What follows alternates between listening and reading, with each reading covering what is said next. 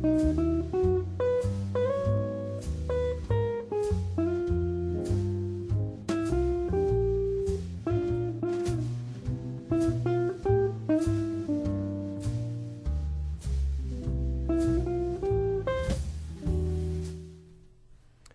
everybody, my name is Pat Hogarty. Welcome back to California Real Estate Practice, Real Estate 310. Today is show number 19, and we are in Chapter 9. We're going to be picking up and finishing off Chapter 9 today, which is basically talking about escrow and title insurance. This is a subject area that you've had before, I'm sure. If you've had real estate principals before, you have had this escrow and title insurance chapter or topic or information in there. But I'm going to go back over it again, and remember the concept that you want to think about when you're working with the escrow and the title insurance. In fact, any of these chapters is not the idea that necessarily that you understand how it works, but keep in mind that you are the one that's going to have to explain it to your clients, who are, as I've mentioned before, are not in the business, and they may be, or on the average, may be buying a house every 5 or 6 years. In some cases, some people may live in a house for 18, 20, 25 years before they buy another house, so they're not familiar with these topics, and so it's going to be incumbent upon you as the real estate agent, real estate broker, to explain this information to your clients. Where we want to pick up today is on the example in this particular book, in the 5th edition. This happens to be, I think, on page 346. And what we're going to do is just take a simple example and go through how this escrow process works. And again, I'll do the best I can to show it on the document camera here and over the TV. But keep in mind that this is something you're going to want to spend some time going over. The first thing is that what they're trying to do here is that before you can start out understanding what the problem is or what you really need to explain to your client, you have to understand, if you will, it's kind of like a legal thing, like what's the facts of the case. So what we need to know is who the buyer and the seller is, and the reason why we need to know that is because it's going to show up on the escrow statements. There's going to be a separate financial escrow statement for the buyer and one for the seller. So we need to always know who those people are. We need to know what the sales price of the property happens to be. In this case, it's $800,000. We need to know that they're going to get a brand new loan against the property. And if you do the math on this, what they're essentially doing is that they're getting 80%. The first note and deed of trust that they're going to get is in the amount of 80% of the value or the sales price of the house.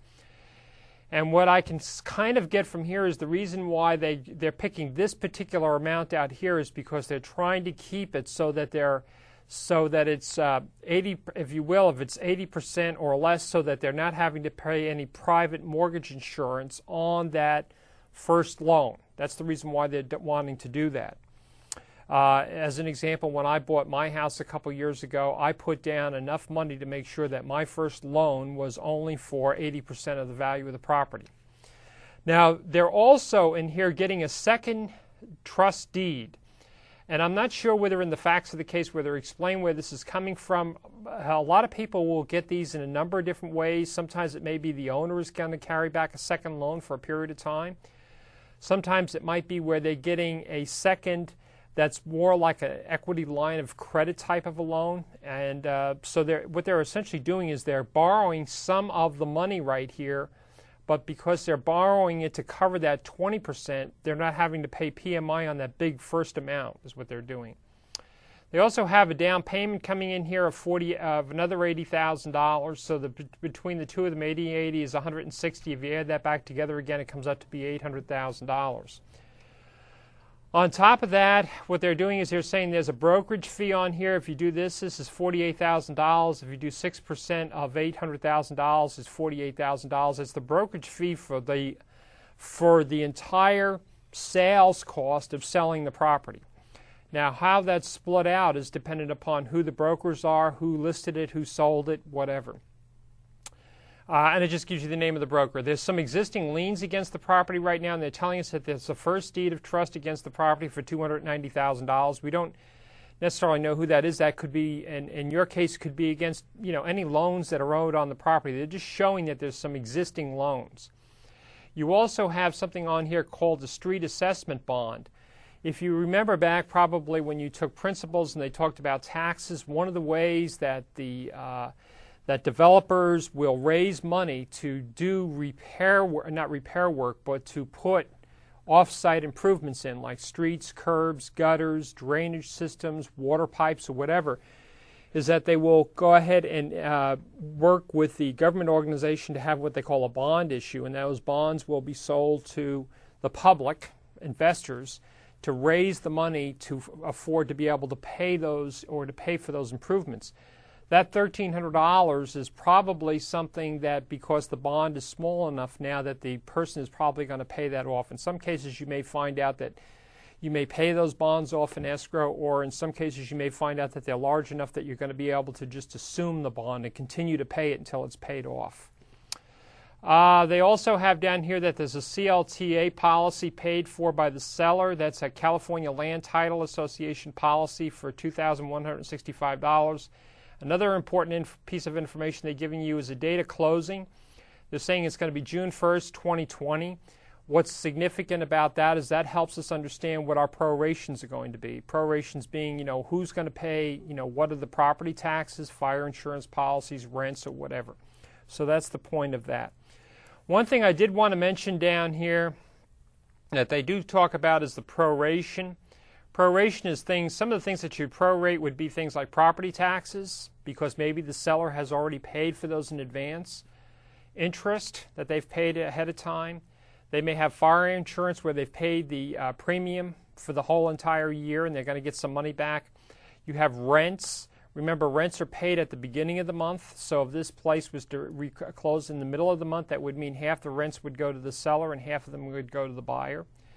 Okay? So anyway, you're talking about proration. The other thing, too, in talking to the escrow officers, what they have told me is that for proration purposes, they normally utilize the month. I know the book talks about the banker's month and it talks about 30 days in a month, but I've asked several escrow officers and they say, hey, if it's February, and it's the 15th of February, the numerator is 15 and the denominator is 28. Okay, so we use that month, those days in that month. Okay, so now that we know the facts of the case, and I'm going to kind of try to zip through this fairly quickly because, we could spend anywhere from a couple minutes to hours on this going over this. I think the key thing that you want to keep in mind with this, though, is that you, the real estate agent, need to make sure. I'm telling you what good agents do now. Some people will say, no, I never do that. Well, I'm talking about the top-of-the-line agents, real estate agents, will show up at the escrow, at the close of escrow. It's top-of-the-line agents that are extremely successful will also already have gone over these documents. The reason why they want to do that is, remember, that it's the real estate agent that has been working with these clients for quite some time. The real estate agent understands his clients better than the escrow officer does and knows whether or not his people are the type that they need to have the calculators out and explaining the details, or whether they're just big picture people. Anyway, so there's two statements, and another thing that I want to emphasize, when you're going over these in detail, you want to pull the statement out for seller and make a copy of the one for buyer and compare the two of them so that you can compare where money is coming into the escrow and where money is going back out. Up here, they're just giving you the name of the escrow company. This is a Southern California operation down in Southern California. That's why it's an escrow company rather than, say, up in California, where Northern California, where it might be like Financial Title Company would be the escrow company. This is telling you this is the seller's statement. It's giving you the address of the property. It's giving you the name of the seller, the closing date, and the escrow date, or the escrow number. Escrow number happens to be something that's assigned by each individual company as unique to that company. It's the way that they track. It's kind of like anything else. When somebody calls up and has an order, what they do is they assign a number to it so they can track it through their system. Okay. Now, to get the big picture on this, what you want to do is up at the top you see we have debits and credits. This happens to be an old accounting term where we're talking about things like a T account. So if you've had Accounting 1 or Accounting 100 or whatever the basic accounting course is, you'll be familiar with what these happen to be. But if you track along, you can see what's going on. This again is the sellers. Notice down on the left-hand side, these numbers are grouped together. There are things that are grouped together. So it'd be like as if I was asking you for a financial statement, your own personal financial statement. You would have an area where you may have your income. You have another area where you have your normal monthly expenses, such as house payment, rent payment, or whatever. That's what we're doing down here.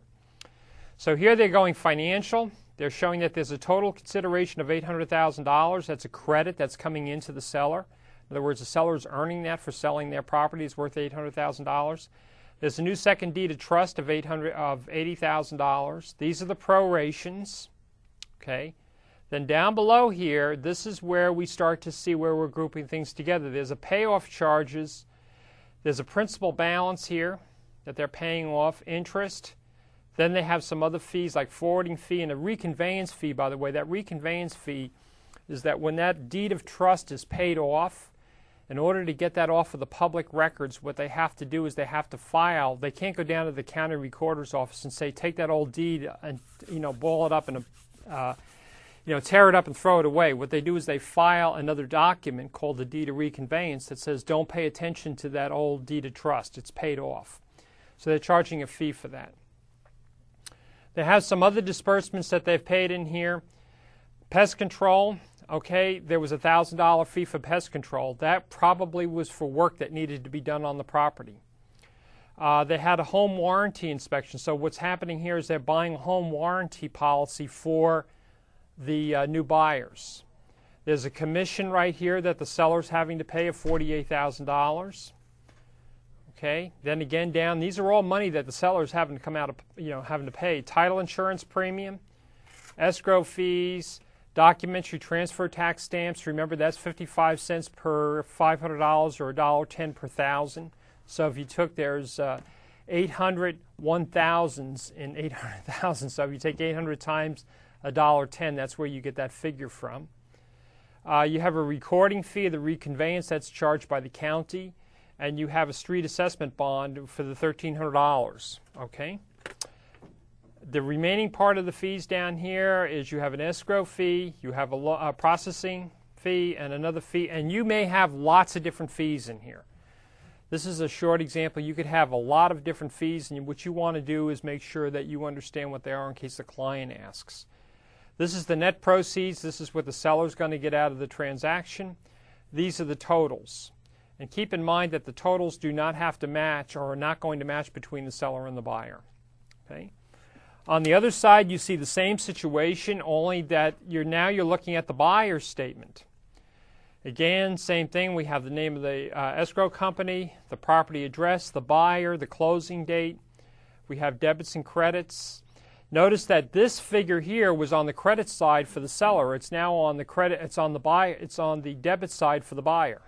Okay, so notice that if you compare the two statements next to each other, you'd see where the fees are showing up. Certain fees. Now remember, there's going to be fees that the seller is paying that the buyer is not going to be paying. So that you're going to have different fees. Okay, but it does help to run the two statements side by side to understand where the money is coming in and where it's going out.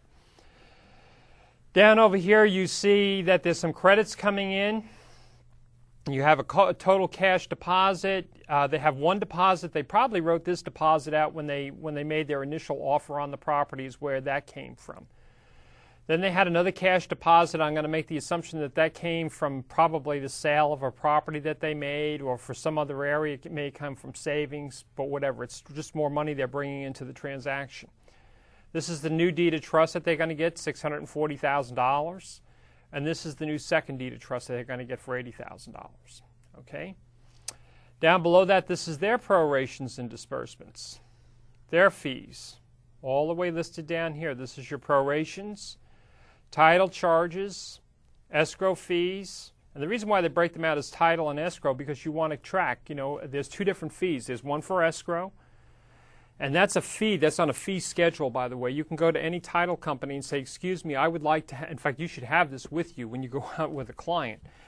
You should go to them and say, I'd like to have your fee schedule so that when I sit down with a client and figure out a net sheet, I know what to charge, what to put down for the escrow fees and the title fees. And that's something that they provide for you for free. These are just some more escrow charges here.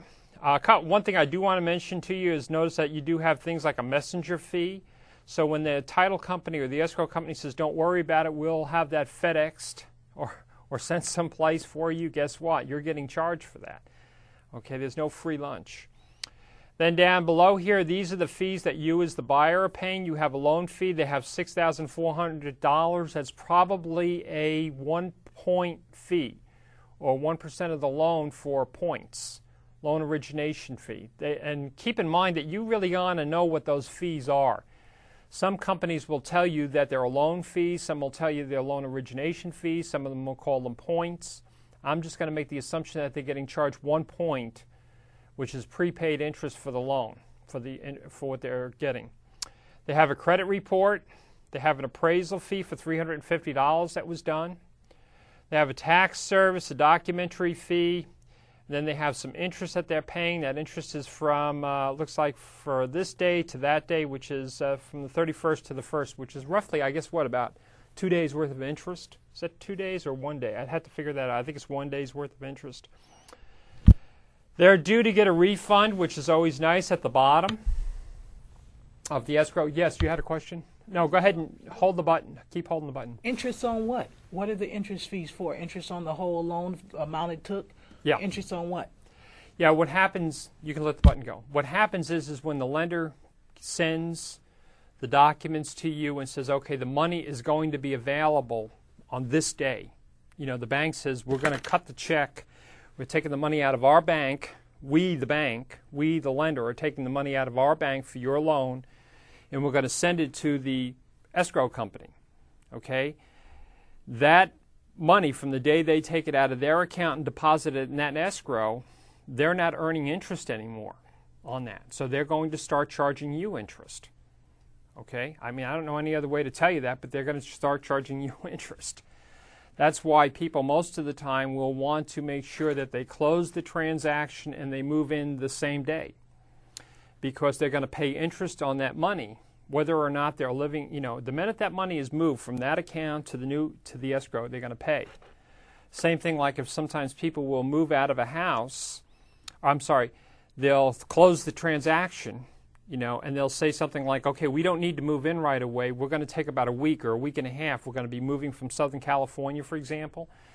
So we're going to let the seller stay there. And the seller is going to pay us rent. Well, guess what? One of the reasons why the seller is paying that rent is so that they get some money to help pay for that interest fee that they're going to pay for that money. The minute the money comes out of the account, you start paying interest on it. Yes, one more. So no, you got to keep holding the button. The interest fee is based on what? The rate, the interest rate you get. Say you get a 7.1, so that same interest rate go on the same. Yes. Yes. In other words, that when you borrow that money from them, the minute that money is available for your use, that you start making payments on interest on that money right off the bat. Because they're not making any money anymore. They've given it to you. Okay? So that's why all of this is very important to closely, you know, keep all this stuff organized, you know. And that kind of makes sense to me, too. If I'm going to take $100,000 out of the bank and give it to somebody and not get any more interest on that money, if I'm going to give it to somebody, I'm going to start charging them. I'm going to charge them interest the day that they start having the ability to use it. Okay. So anyway, that's this statement. Notice that if you compare the two of them, down the bottom, they don't balance. Okay. That could be for a lot of reasons. It could be because of the fact that the seller is going to be paying more costs than the buyer is going to be paying. There might be more fees involved or whatever. They should balance within the account. They balance at the bottom within the account, but they don't balance between buyer and seller. Okay? So that takes care of that page. And again, what I recommend is that all of the good agents that I know will normally contact and be right on top of the escrow. They normally will go ahead and contact the escrow officer or even the escrow officer. Most escrow officers, you know, because they've worked with agents in the past, understand how the process works, and they'll probably call the agent and say, listen, all the documents are ready. for the sellers to come in? Would you like to come in, in the morning and review them before they come in, or would you like to come in the afternoon, or would you like to come in the day before? The concept is that you want to be able to sit down and make sure you understand what they are. Because when people go in to sign the paperwork with this escrow officer, they're probably they're going to walk in the door, get a cup of coffee, shake their hand, get a soda, sit down, and probably spend a total of maybe 30 minutes to maybe 45 minutes on the average with the escrow officer. So from the time they meet him till the time they walk out the door, they're going to be there for about 45 minutes. But during that period of time, they're going to be talking about a lot of money and a lot of information. So you being sitting there next to them, understanding what this is, helps to explain what it is, what's going on. Plus, you don't want to have all of a sudden where the seller says something to the effect, or the buyer says, "Oh, by the way, I don't understand that, so I'm not going to sign anything," and then you lose your entire commission. Okay, I mean, this is getting close to your payday. You don't want to get that close to the payday and then just go, "I'm going to let somebody else worry about that." You want to be there and make sure everything goes along very smoothly. Okay. A couple other things that they talk about in here is called the Structural Pest Control Certification Report. I'm always at a loss. Hold on a minute here. Let me turn this over for a minute. There are two types of things that the report is going to discuss, and I'm trying to find them here, and I can never remember them. It's called Section 1 and Section 2, and I can't find it in here. But anyway, whenever you get this termite report, what's going to happen is the termite inspector is going to go out to the house and probably spend somewhere in the neighborhood between an hour to 2 hours looking at the house. They're going to crawl underneath the house. They'll crawl in every place they can possibly get to. They're going to be looking at things like the wood deck to see if there's any dry rot or any damage due to termites or anything, any wood, due to wood, like dry rot is where the wood gets wet and it can't breathe, it can't dry out, and it just gets wet and it starts to crumble and fall apart. So the termite inspector is going to come back and write all these things up. And there's going to be two categories in this report they're going to write up. They have what we call Section 1 and Section 2. Section 1 things have to be corrected. Lenders are not going to lend you the money unless you have Section 1 items corrected. Section 1 items would be things like dry rot, damage due to bugs, termites, stuff like that. Section 2 items are things that could potentially cause a problem, but there's no problem right now. The example that I sometimes would like to use would be like a loose toilet in a bathroom.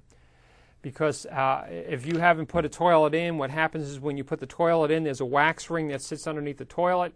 If the toilet becomes loose, what happens is the water can leak out from underneath there. It can get underneath things like linoleum and tile. And what will happen is once it gets underneath there, there's no way for it to get the air to get to it to dry it out. It'll start, all of a sudden you'll just walk in there one day, put your foot on the floor, and if you jump too hard, what will happen is you'll be in the basement or you'll be on the first floor because the wood has rotted away. I've seen them so bad that I've seen bathrooms that if you went in there and walked in the bathroom, the toilet or the shower would fall right down through the floor because of that. So if the termite inspector sees anything that could potentially cause problems like that, what they'll do is they'll write it up. Who fixes that is usually negotiated between the buyer and the seller. They can either decide to fix the Section 2 items, or they can decide to just say, hey, the buyer will take care of it, or I'll just go along with it. Okay, so that's that. Okay, so we took care of that. A couple things on here as far as the broker. Your broker or you as the agent need to make sure that the broker maintains a copy of the pest control document report. Okay, remember, when you get done with this transaction, you're going to have a file folder with a bunch of stuff in it. And that file folder, the original file folder has to be maintained by the broker. That should have all the stuff in there, all of the reports. You should, good brokers, not bad ones, good salespeople, keep a log. They say, I talked to the client on this day about this. They keep a running log of what's going on. They have checklists to make sure they've covered everything. Usually agents are more of a, when it gets to that point, they're type A type personalities. They're worried about the details. The devil's in the details. Make sure everything is taken care of. Okay, That file is maintained in the broker's office. Okay. Next thing that they mention here, which is always important, is something called fire insurance. Fire insurance, hazard insurance, some people call it homeowners insurance. A lender is not going to lend you any money at all without having insurance on the property, period. In fact, one of the things that I think I've mentioned in every class I've ever taught, that once you start to make that purchase offer and the offer is accepted, the new buyer needs to start right away to contact their insurance agent and find out if the insurance agent will be able to insure that property and how much it's going to cost. And also what happens is you want to make sure that your insurance agent contacts the escrow company and provides the necessary information to the escrow company so that the escrow company knows that you have insurance or are going to have insurance on the property.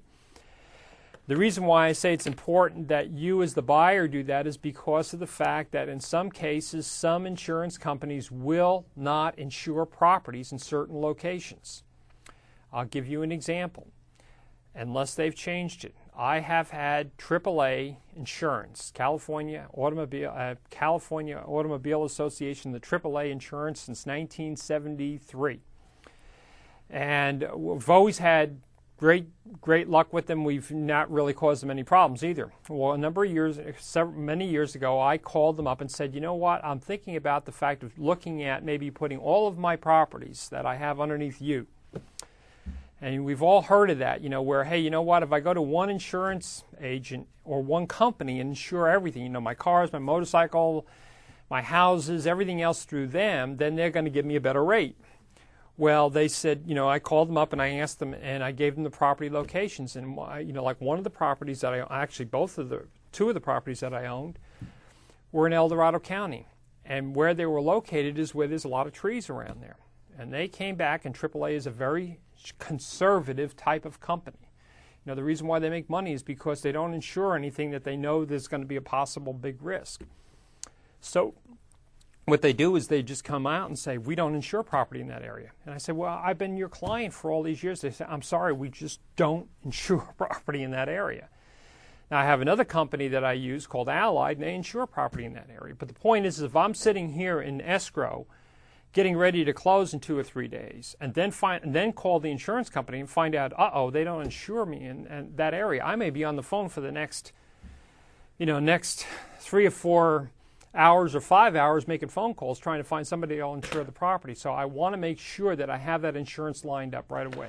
You want to tell your clients get started on that right away so that they know how much it's going to cost. You can discuss deductibles, anything that's unique about the property, give the chance if the agent needs to come out and take a look at the property. In some cases, the insurance agent may want to come out, may want to inspect the property, may want to turn around because you say it has something. You may say, it has a wood-burning fireplace, or it has, who knows, something that they go, we better go out there with a camera and take a look at that. And you don't know that until you talk to them. So it's important you find that out ahead of time, what the costs are, what the insurance is, what the deductibles are, what you're going to be insured for. Very, very important you get that done right away. Okay? Can't say enough about that. And that's the reason why when you do talk about the fact that if you're going to prorate the fire insurance, you may be doing that because of the fact that maybe the only people that will provide that insurance is the same company that the client that's selling the house has. Also remember, too, that there are houses that are in floodplains. There's also townhouses and condominiums that are in flood areas, and that you may also have to have flood insurance on the house, and you need to get that policy. And that's not something that's easy to do either. If it's flood insurance, you have to get somebody that's going to give you the flood insurance. You need to check that out. And on the other hand, if you're in like a condominium or a townhouse where the association's bought the flood insurance, you're probably going to have to go and contact the association, have the association give you the name of the agent, contact the agent, have the agent then fax or send over something to prove that they have flood insurance on it, or they're not going to lend. Okay, again, something to get out of the way. Okay, the next thing that we want to talk about is title insurance. Besides escrow, we're going to have title insurance. And the concept behind title insurance is the fact that we want to make sure that if you're buying a piece of property, your clients are getting ready to buy a piece of property, that who they are buying it from actually owns it. Now you may say, well, that doesn't make any sense. That sounds silly. I'm here to tell you that there's been scams that have been run and probably will continue to run in the future for the rest of centuries to come, where people will, for example, leave town, be out of town for 3 or 4 weeks or a month or something.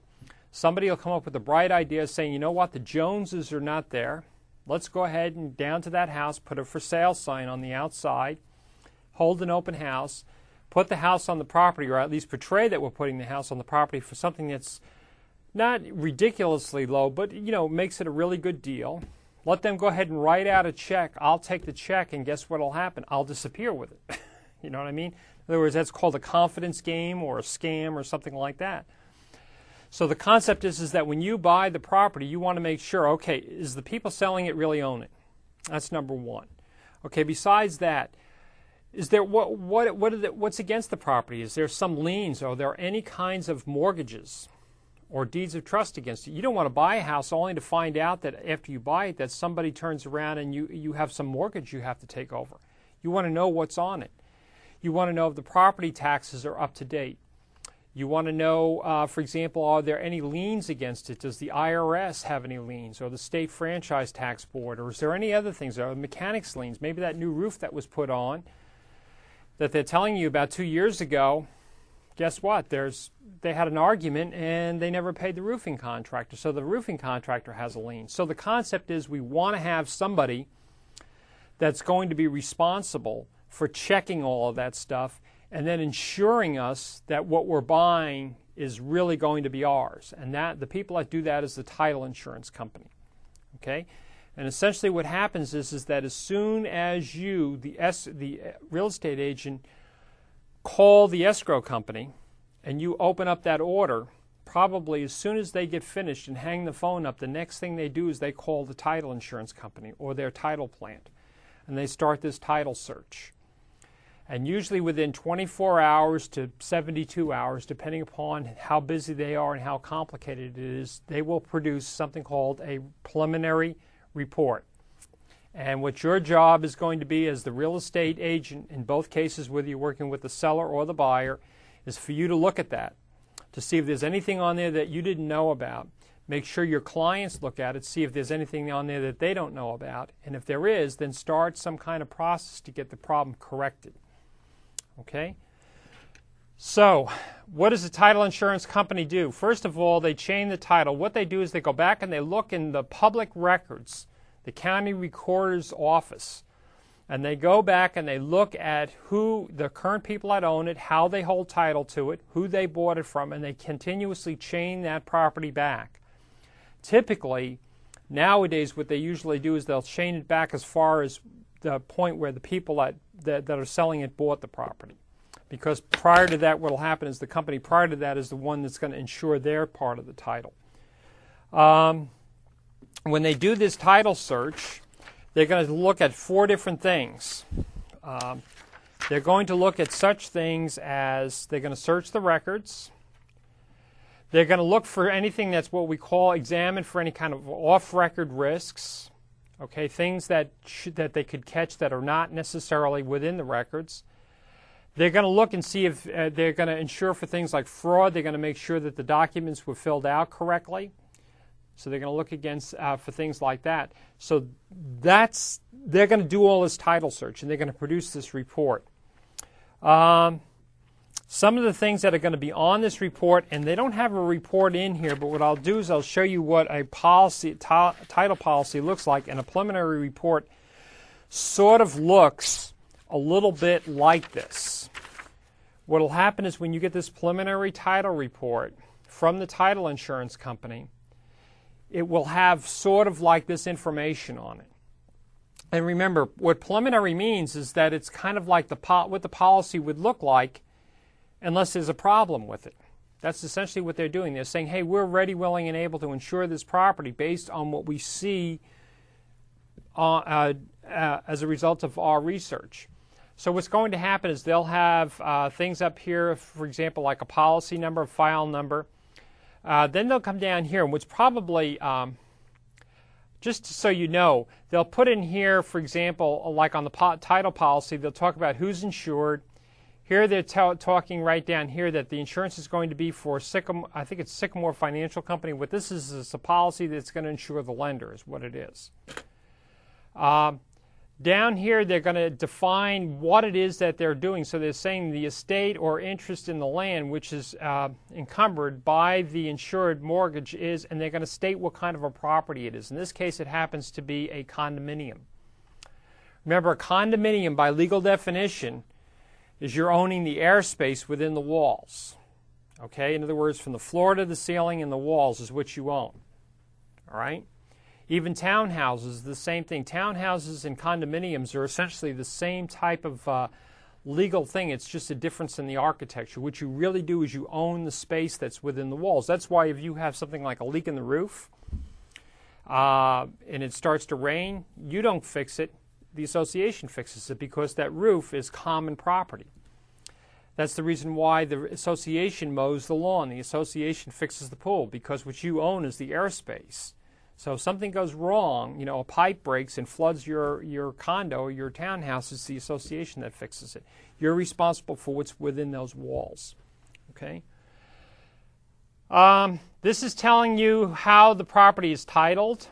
In this particular case, it's held, and remember, if you were buying this would be showing you who currently has title to the property. Okay, but this is saying that Walter Roy Huber and Debbie Huber, their husband and wife, is community property. That essentially means that they bought this place after they were married. They're holding it as community property. Community property essentially means in California is that, you know, whatever you acquire after your date of marriage, no matter who contributes, whether the husband works, the wife works, or you both work, it's still 50-50. So it's community property. Down below here, we have a couple other things that you're going to see on these types of reports. You're going to have a deed of trust, okay, that it'll say the deed of trust that was recorded. It'll tell you when it was recorded, what the instrument number is, which is kind of like a document number that you can keep track of, that it's recorded in the official records. This is the amount of the deed of trust. That's the starting amount. In other words, the original amount that was borrowed was $296,800. The date of it, who the trustor was. Remember, the trustor is the same as the borrower. Who the trustee is. Remember, the trustee is the person that's going, or the company that's going to agree that in the event of a default, it's the trustee that is going to go ahead and start and finish and foreclose on the property. So in other words, if something happens, you know, like if you go ahead and borrow the money and maybe you don't make payments on it, and the lender says, you know what, I've tried to get the money out of this guy and he won't give it to me. You know, I've called him, I've sent him letters, I've tried everything else, and he starts the foreclosure procedure. It's the trustee that does the foreclosure. Okay? And if you violated any other part of the contract, you maybe have in the financial agreement that you've had, you may have something called an alienation clause, meaning, hey, you know what? If you sell the property, the loan becomes due and payable. So they could foreclose based on that. Foreclose on something that you're not following whatever the legal requirements are. This is the beneficiary. These are the people that lent the money. Down here is the legal description. Remember, down here could be if you were out in the middle of nowhere, you could have a meets and bounds description, or if you had a large piece of property, it could be a government survey type, or it could be in a subdivision like a lot block. What this is basically doing is this is two different descriptions here. The first description here, it says that portion of a parcel. What they're doing here is that this happens to be the actual unit itself. So it says that portion of the parcel A of parcel map that was recorded in this date in the County of Los Angeles, State of California, on page 72, book 72, page 26. And right down in here is it says that this is unit number 1. Okay, so I'm assuming there's a unit number 1, a unit number 2, a unit number 3, unit number 4. So this is specifically defining your unit. Then the second part of this is saying that you have, when you buy that, you have an undivided interest in the common area.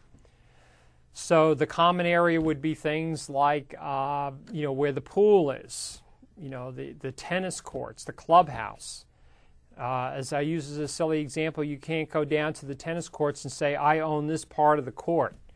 Or I can't go down to the pool and say, this part of the pool is mine. I have an undivided interest. There's no way of us specifically saying this is mine. I just have an undivided. And I may have an undivided interest, and if it's a large association, maybe a 1/100th of an interest, if it's 100 units. Okay, so it's an undivided interest. Okay, so that happens to be what you're going to see in this preliminary title report, sort of. Okay, the rest of what's in this document here is just the title insurance policy. And I'm not going to spend the time going over this, but I do recommend that you spend time at least going over these once or twice so that you understand what is covered and what is not covered. They'll insure for things such as forgery. They'll insure a lot of different things, but you need to know what they happen to be in order for you to explain it to the client. Okay, so that takes care of, I believe, that. The next thing that I wanted to talk about here, let me see, who pays, oh, okay, a couple other things that we want to talk about in here is, if I can get the right page, is who pays for the title insurance fees. As I've mentioned many, many times before, you're going to find out whatever's customary. You need to ask that. You know, if you're working for a broker, say customarily, and where we're located right now in Sacramento, who pays for the escrow fees, who pays for the title fees? You're probably going to find out that the seller may very well pay for the title fee, but that the policy that covers or is for the loan is going to be paid for by the buyer, okay, customarily. But remember, all that happens to be negotiable, right? The next thing that we want to talk about that's in this chapter is something called a RESPA statement. This is another thing that we cover in real estate principles, but that you're going to need to make sure you are able to explain it to a client. Don't get this confused with the escrow statement. This is the RESPA stands for Real Estate Settlement Procedures Act. The concept behind this is that the client is given a piece or document that explains where their money went, where it was spent. Very, very important. You may very well find out that this RESPA statement is something that, for example, once the escrow is completely closed and the final figures are settled, you may find out that if your client, let's say your client's selling a house, let's say you're handling the listing part of the transaction, you may very well find out that the person that if they're selling a house, the person that the lender that is funding their loan on the new house that they're going to buy. Let me go back and give you another example. So let's say they're moving from Northern California to Southern California.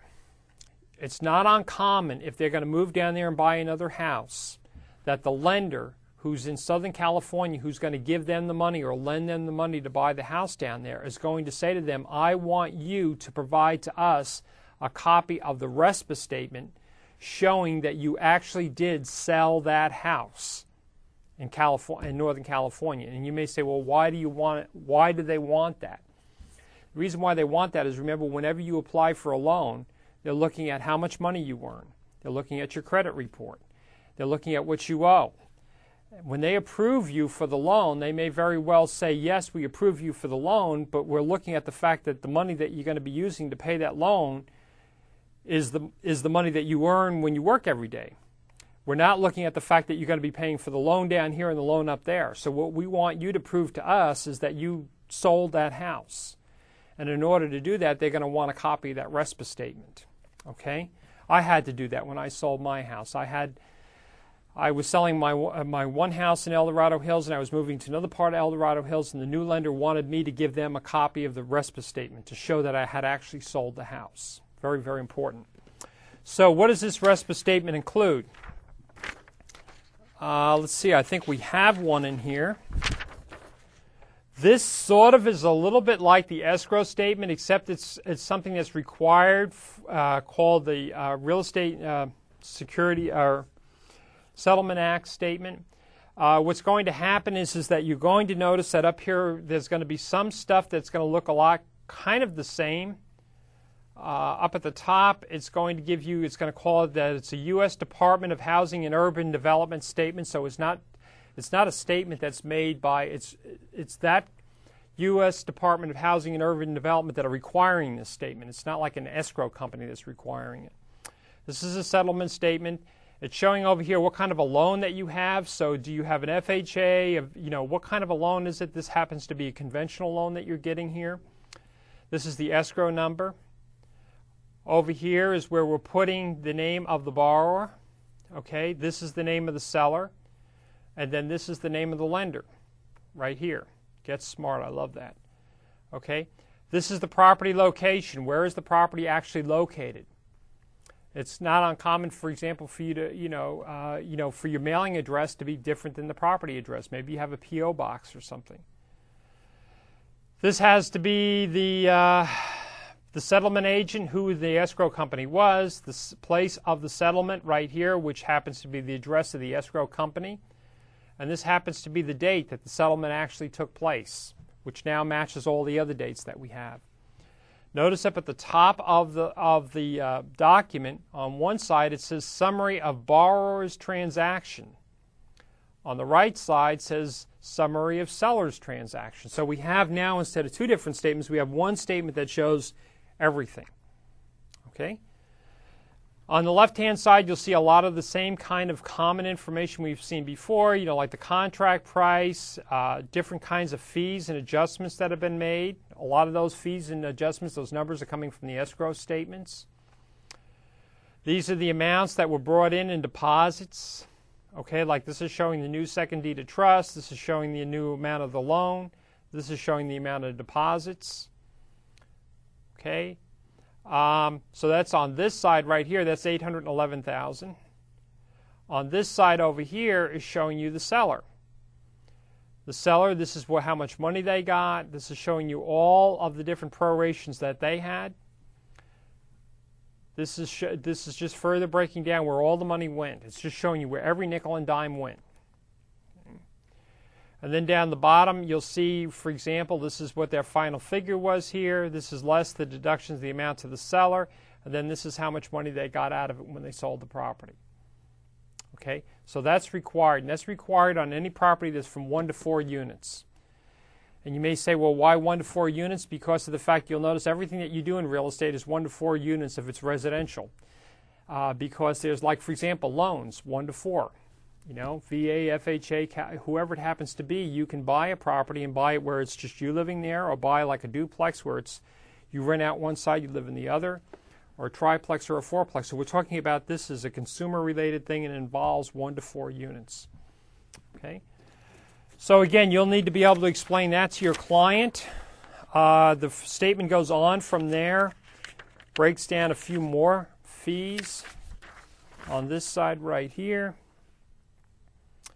This is just saying where the money went, just breaking it all down, where all the money went, who paid what. Okay? So again, we could spend hours going over this, but basically what it is that you'll need to know what all of this is so you can explain it to your clients. And what I have found out is that usually all of the really good escrow officers, and probably I don't know whether I've ever really seen a bad escrow officer. Usually they're all pretty good people. They're very customer orientated. If you're a new agent, you just say, hey, I'm brand new. I'm brand new to the business. This is my first deal, my second deal, my third deal, whatever. Is it okay with you if I can find some time? Because I want to look like I know what I'm talking about when my clients come in. So is it possible that we could set some time up to the side that won't inconvenience you, where I can come in and you can sit down and spend some time with me and explain what all these forms are? And after you do this several times, it really helps out. Go ahead. I have a question over here. Yeah.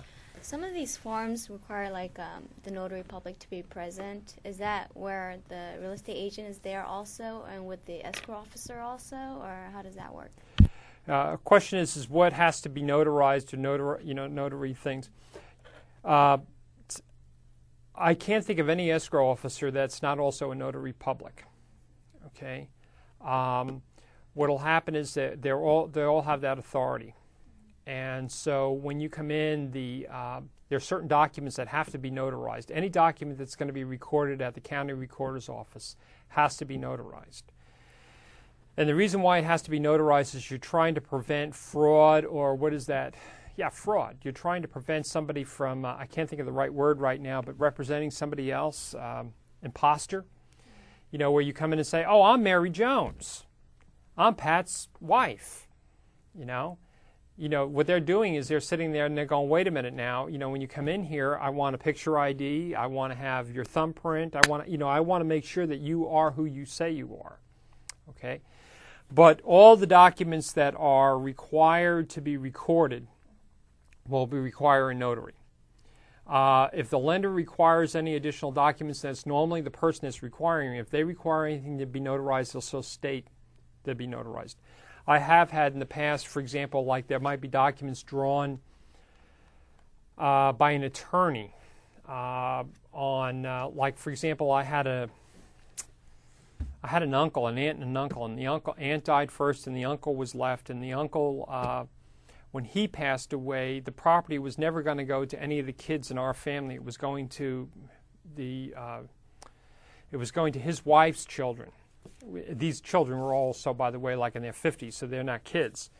What the attorney did is the attorney that was settling the estate in New York sent documents out that I had to sign, that I had to then have notarized. Okay, so besides the normal ones that are recorded, you may have other documents that are recorded. What they'll do is they'll just sit there, you'll come in with your picture ID, you'll sign anything they know what it is, they'll go ahead and sign, and they'll put their stamp called an acknowledgement or a notary public stamp on it. And then they'll have you sign the book, put your thumbprint, and you're ready to rock and roll. Okay.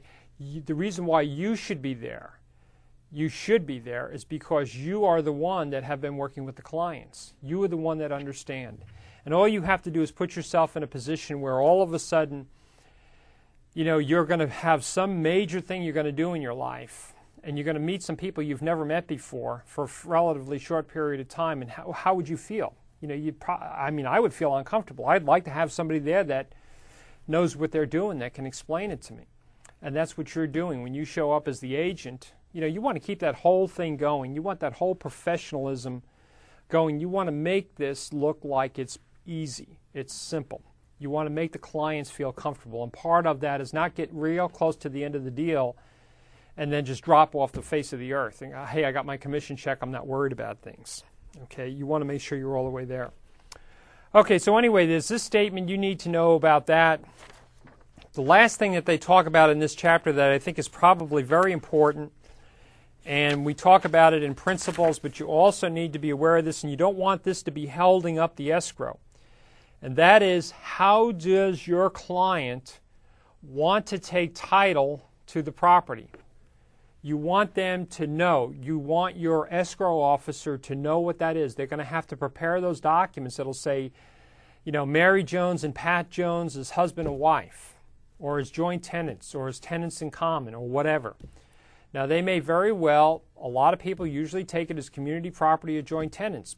But there are other people that'll say, you know what, I need to call my attorney. I've done some estate planning. I need to do this. It needs to be in a trust.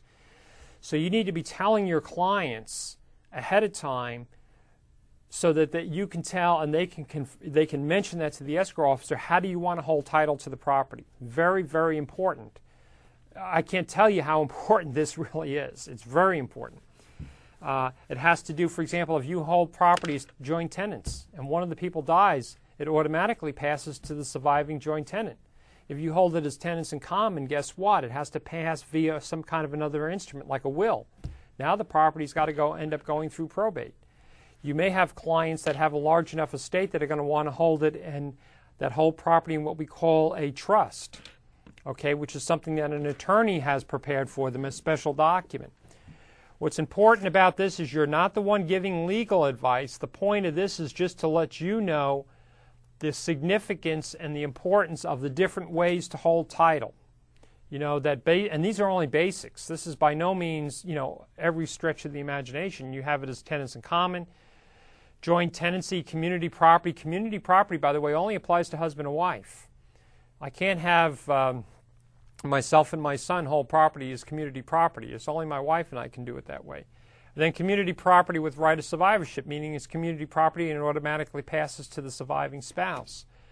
This talks about the number of the parties, who can do this, how the property is divided, the title, the possession, what happens, okay? Because when you own properties, like for example in tenants in common, you can hold that property in disproportionate sizes. So I could have like a third, a quarter, and 50% or something. In other words, I can hold it where not everybody has the same exact size, whereas in joint tenants, they all have to have the same equal size. So it's like a third, and a third, a quarter, or a half and half. Okay. This just goes down here. Again, this is something else you want to look at, purchaser status. What happens at death? That's is where this stuff really comes in at death. What happens to the property when you die? What happens to the successor? Successor means what happens to the people that get the property or left over. What about the creditor's rights? Okay, creditors mean people that have owed money, that are owed money. So just to take an example here, if you go down here with joint tenancy, it says parties, it could be any number of persons, can be husband and wife, okay, but it could be father and son, whatever. Division, ownership interest must equal and cannot be divided, must be of equal size. Title, there is only one title for the whole property, not two, just one. Possession, equal right of possession, so it's whatever the division is, they both have. If it's 50-50, they both have 50-50 right. Okay. Conveyance by one co-owner who without owners breaks joint tenancy. So in other words, can you convey your portion while you're alive? Yes, you can, but then when you do that, you automatically break the joint tenancy when you do that. Purchaser status, purchaser becomes a tenant in common. So in other words, if I sell a property, if I have joint tenancy and I turn around and sell my interest, okay, what ends up happening is that person automatically, now we have a tenant in common. Now we've changed everything. We've even changed how we're going to get rid of the property when we die. Okay. So anyway, this talks about death. Upon owner's death, I cannot read that. It looks like his or her interest, ends and cannot be willed, okay? So in other words, when you die, you can't have a joint tenancy and then will the property to somebody else, because the will actually takes and acts like, the joint tenancy actually acts like a will. You're actually making that decision now. You're saying, hey, when I die, it goes to the other person, okay? So anyway, we only have probably about another 45 seconds or so. I really want to say that this is a very, very important part of the entire process. This is where everything comes together. This is a critical phase. It happens right near the end, right near when people are getting ready to get the property in the next couple days. Very, very important part of the process. I'd highly recommend that when you're in the profession that you find yourself a really good escrow officer that really you get along with well, that knows all the problems that you may have and how you operate and how you work, so that you can work together as a team. And with that, I think we're pretty much done with show number 19, and we'll see you back here again for show number 20. Thanks for coming.